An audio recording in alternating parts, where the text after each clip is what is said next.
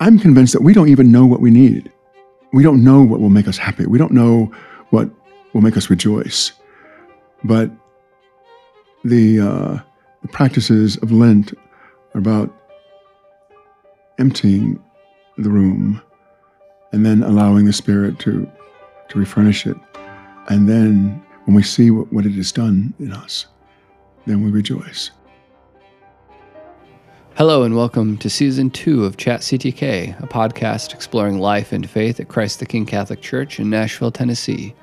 I'm your host, John Stotts, Director of Adult Faith Formation here at CTK. In Episode 1, I talk with Father Dexter Brewer about Lent. We discuss the purpose of our Lenten fast and how it all leads up to the Easter Triduum, and he shares some tips for anyone trying to decide what to give up for Lent. We also mention the upcoming Christ the King Lenten retreat facilitated by Father Dexter. It's in the church at 7 p.m. on Monday, February 26th and Tuesday, February 27th. This retreat is hosted by the Women's Council and open to all parishioners.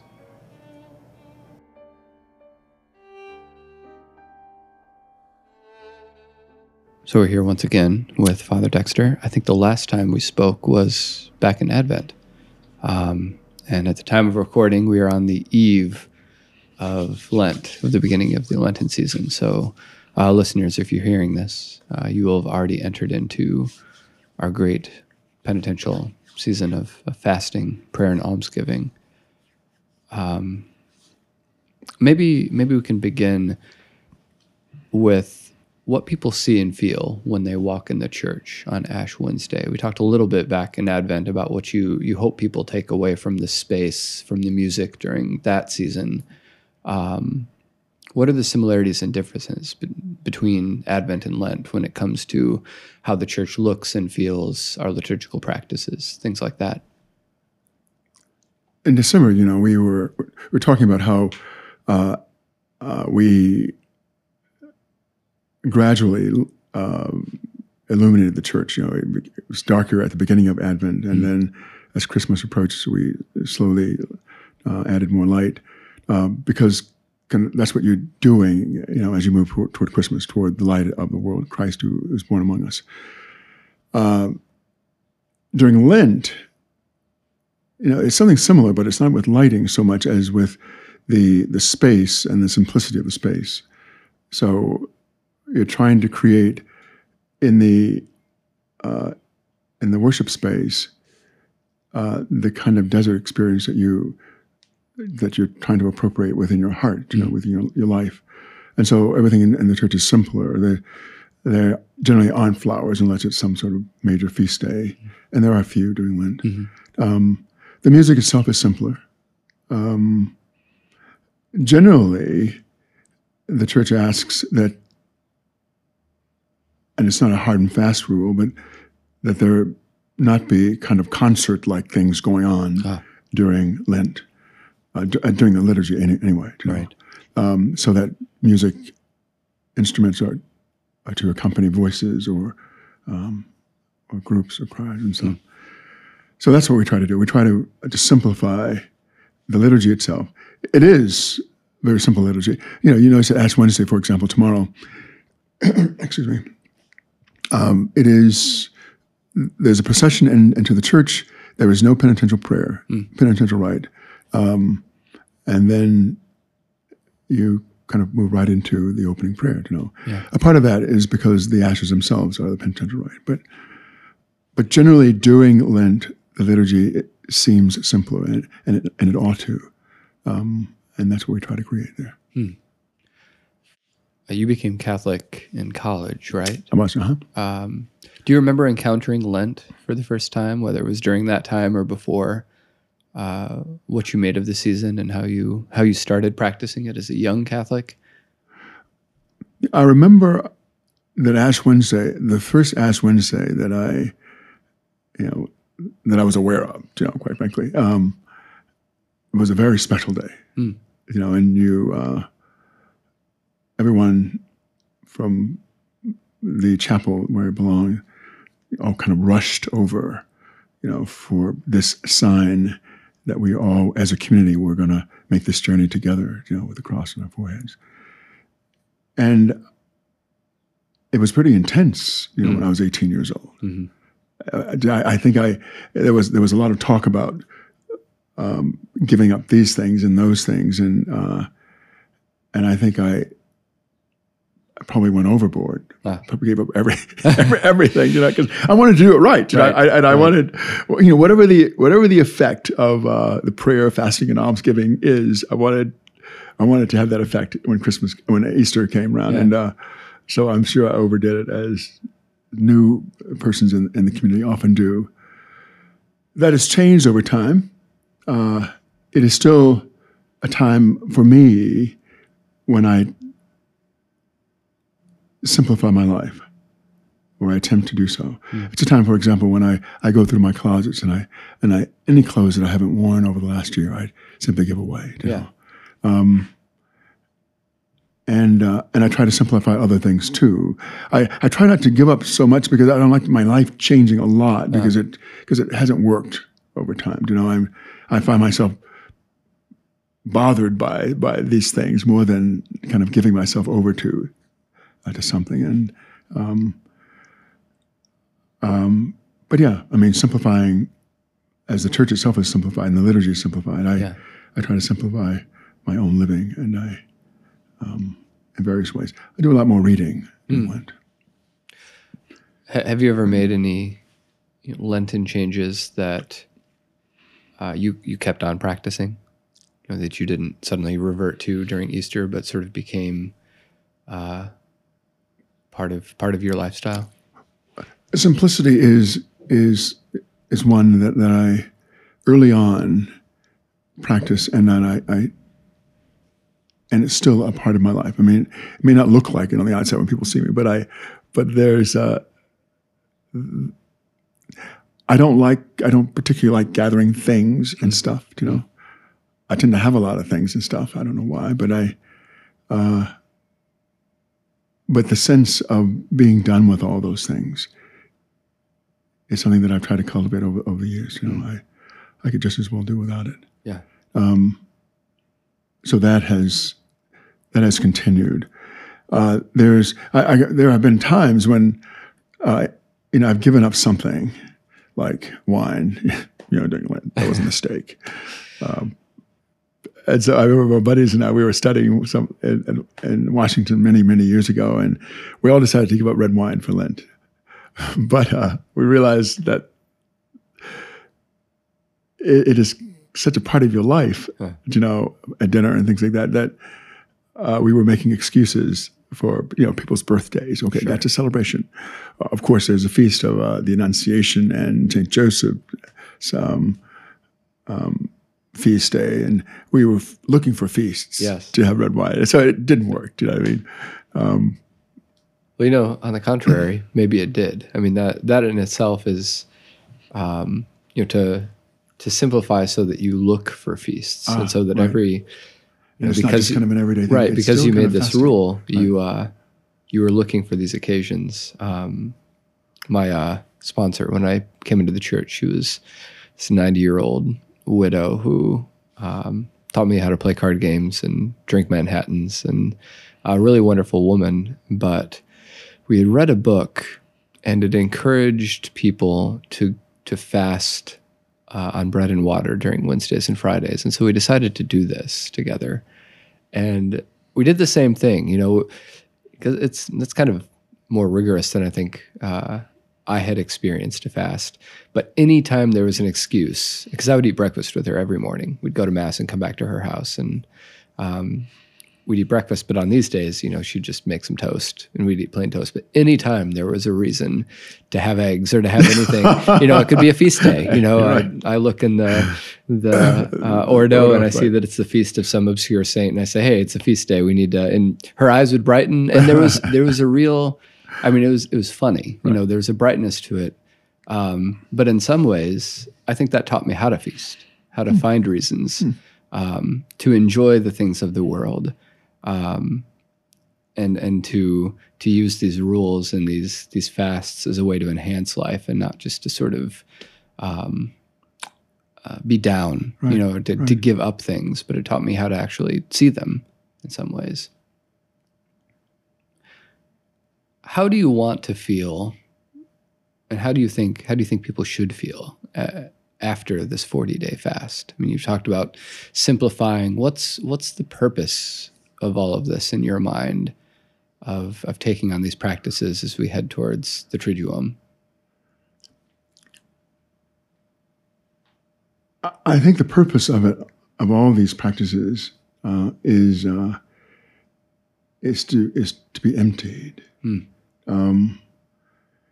So that you ask, how should you feel? But I think, our business is to get rid of all the furniture in the room, and then the Spirit will replace that with whatever the gift is that the Spirit wishes to give, and you can't know what that is. When Easter comes around, that's why it is such a joyous occasion. I'm convinced that we don't even know what we need. So we don't know what will make us happy. We don't know what will make us rejoice. But the practices of Lent are about emptying the room and then allowing the Spirit to refurnish it. And then when we see what it has done in us, then we rejoice. When I see the Paschal candle lit in the middle of the church, it just something in me just kind of tingles. It's been there in every church for thousands of years, but it's always new, and it's always a new day, and something has changed in me that gives me joy. Yeah, I don't know that I could articulate it though, but it's something that I needed and that I didn't know I needed. Yeah. Do you tend to receive this, right when Lent ends on Holy Thursday, or sometime during the Easter season? When does sort of the fruit of penance? For me, it's usually Good Friday. Yeah. Because again, in all that simplicity and silence, something happens. I love that liturgy. Holy Thursdays, running around washing people's feet. It's kind of a nice thing, and but there's so much going on there. Right. As we begin the Triduum. But Good Friday, we come in silence.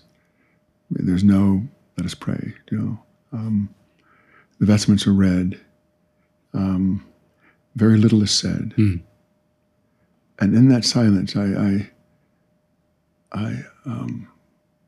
when it begins for me. There's an interesting movement there where we go throughout the Lenten season simplifying, fasting, praying, giving away, what we have to give away. And then, Lent ends, but Holy Thursday is a feast. I mean, it really is. Gloria and everything. Yes, the Gloria, the foot washing. I mean, it's really a celebration of everything that the community is meant to be. And it's like we pour all of the energy we have left, which is not a lot because we've been fasting for 40 days. We pour it all into that feast. And then the next day, we're dead. Right. We don't have anything left. We're wrung out. And the liturgy kind of imitates that. I mean, it mimics it. All the silence, and it's just silent. Right. Of course, the Gospel's read, the Passion's read. And then we gather on Holy Saturday and light a fire, and we kind of bring our empty selves. For me, that light spreading through the church and the ringing of the bells and the Gloria, and then the proclamation of the Gospel. That's always, it's miraculous in some ways. I mentioned the Triduum earlier. I don't know how many people realize, surely most people do, that those 3 days really aren't, you can't really separate them. They're, in the Church's mind, they are one celebration that begins with Holy Thursday, when Lent officially ends with that celebration. And then what you have over the course of those 3 days are kind of the ups and downs of life and liturgy, Right. I think it's important to feel it, not to be so I think it's important to be open to the music and to the silence and to all of it, and to allow the Spirit to continue to sweep out kind of the last remnants of whatever remains within, so that the resurrection can fill us.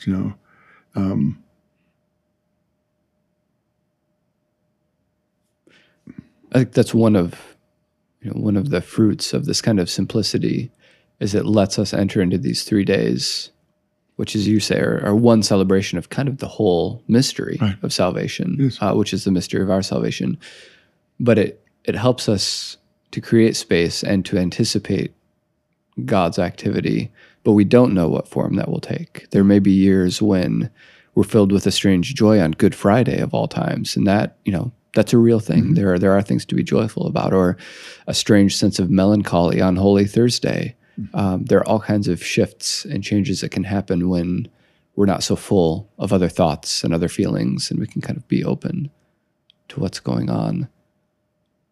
And even the liturgy itself, Holy Thursday opens with an opening prayer, but then it just stops, right? It doesn't close. We're not dismissed. No, right. And then Good Friday opens with you face down on the floor and an opening prayer. It's pretty stark. Right. But the day just sort of, the liturgies pause for us to go and do life for a while, and then we come back the next day and pick up where we left off. Right. If anyone listening has never participated in all three of these liturgies, which again are one big liturgy, there's nothing like it. There's nothing like it in our tradition. Yeah, and we, for us as Catholics, really, Easter, you can't celebrate Easter Sunday without the rest of it. Somehow, whether you're in your home, doing evening prayer on Thursday or something, even if you can't get to the liturgy. But for us, it is about the suffering, death, and resurrection, and that's the Paschal mystery. And you don't separate those things, and it's hard to appreciate kind of the joy of all that happens on Easter if we haven't died on Friday, Good Friday, or even if we haven't been there on Thursday night when he realizes that he's going to be abandoned by all of his friends, no,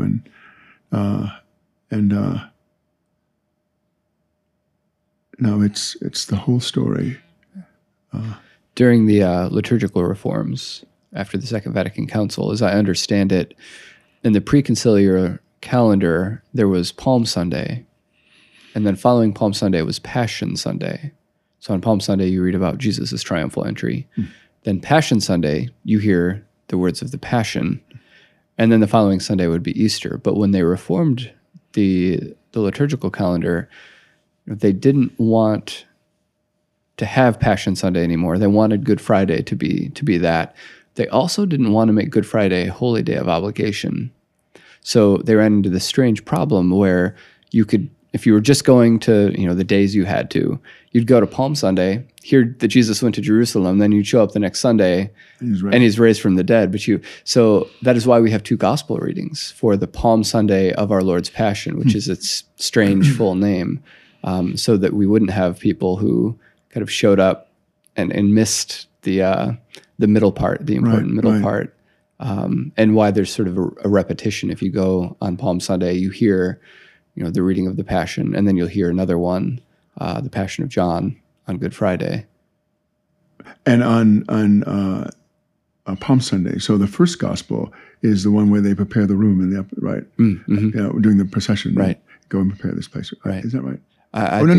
It's the one where he enters this. Yeah, where he enters the city. So you could still miss Thursday. You could still miss, right, because he's which is why, even though these days are not required, that makes them even more important in some ways, to attend or to participate in some way. If you can't make it to Mass, read the readings.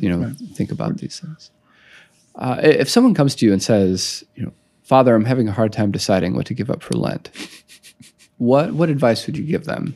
I'm thinking especially for Catholics who are just initiated, this past January, or those who are in the RCIA who are going through Lent for the first time, or just maybe someone who wants to take it a bit more seriously and doesn't really know where to start. the things that we, the practices that we engage in during Lent, as I said earlier, are intended to help us to let go, to empty the room of our hearts, our lives, our minds, and to allow the Spirit then to fill it. So whatever it is that we give up, I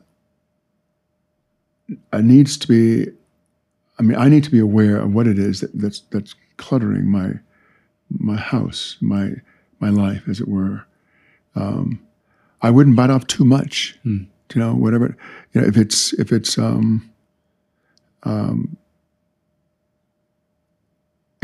you're talking about giving up something, and it's attention to social media or to television or whatever it is that controls people's lives, I would limit it, because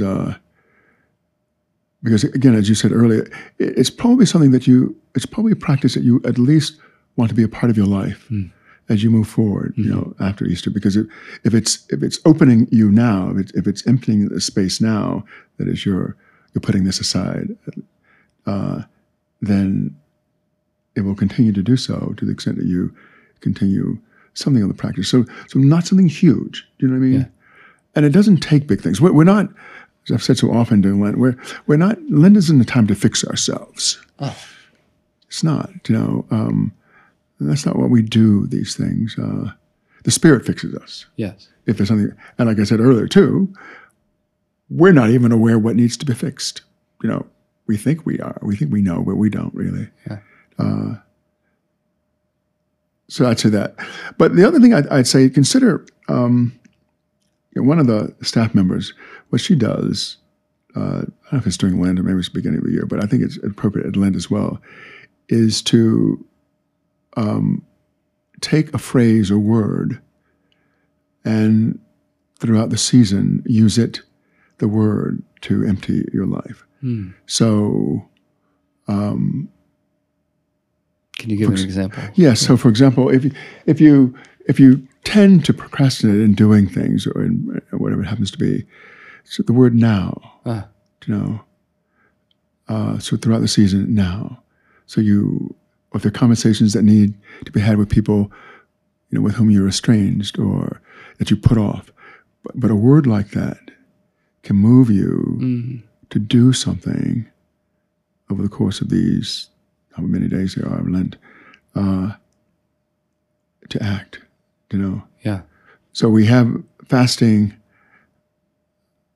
praying, and almsgiving, and in them, this action, if it's now, can fall in all those categories. It is a prayer to call up someone and say, I've been thinking about the conversation that we had then, or whatever, or connecting with anyone with whom our relationship is broken. That's prayer. It's almsgiving, and it is fasting. All of it. Yes. Yeah.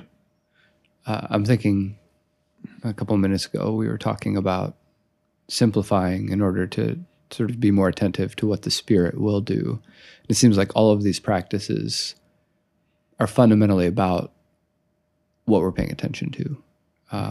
If we're using a word like now, it means paying attention to what is happening now and not then or in the future.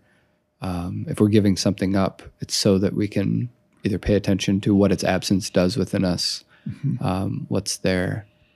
But, all these things, I think, the word Lent comes from the Old English word for springtime, and so I like to think about that because at least I think Lenten practice should make us lighter and brighter, not dour and sad. And I think there's something about that in the readings for Ash Wednesday, that if we find that we've taken on something that makes us grumpy or that makes life harder, maybe we're not really paying attention to what we need.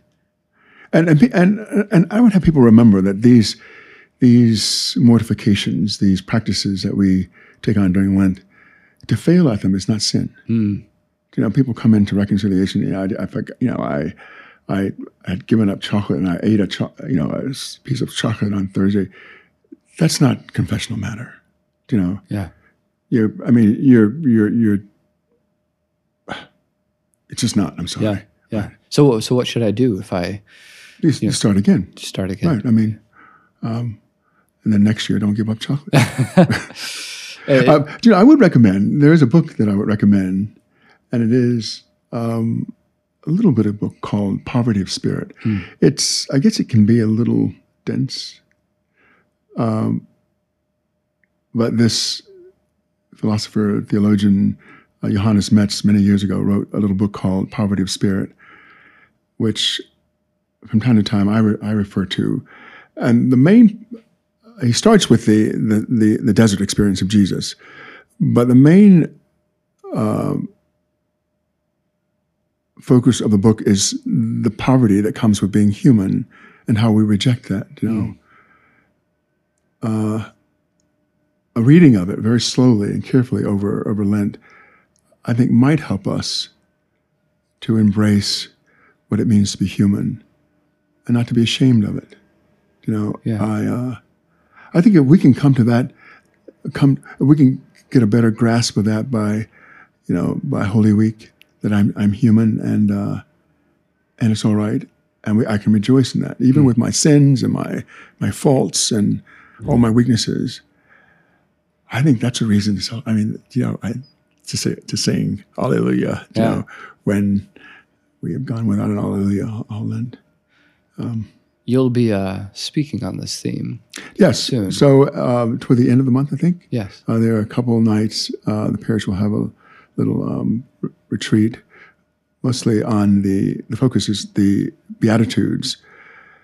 But I've always thought that the Beatitudes, and especially the very first of them in Matthew's Gospel anyway, the blessed are the poor in spirit is kind of it goes to the heart of the matter. And all those other Beatitudes are about poverty. And poverty, and to be poor is what it means to be human. To be human is to be poor. And so we'll talk a little about kind of what it means to be human, fully human. And that is coming up. February 27th, 28th, I think. February 27th, 28th. It's a Monday and a Tuesday evening. Right. And anyone can come. Yeah, it's mostly in the parish, but yeah. Okay. Very good. Well, thanks for chatting today. Absolutely. And, anytime. Hope you have a blessed Lent. Thanks.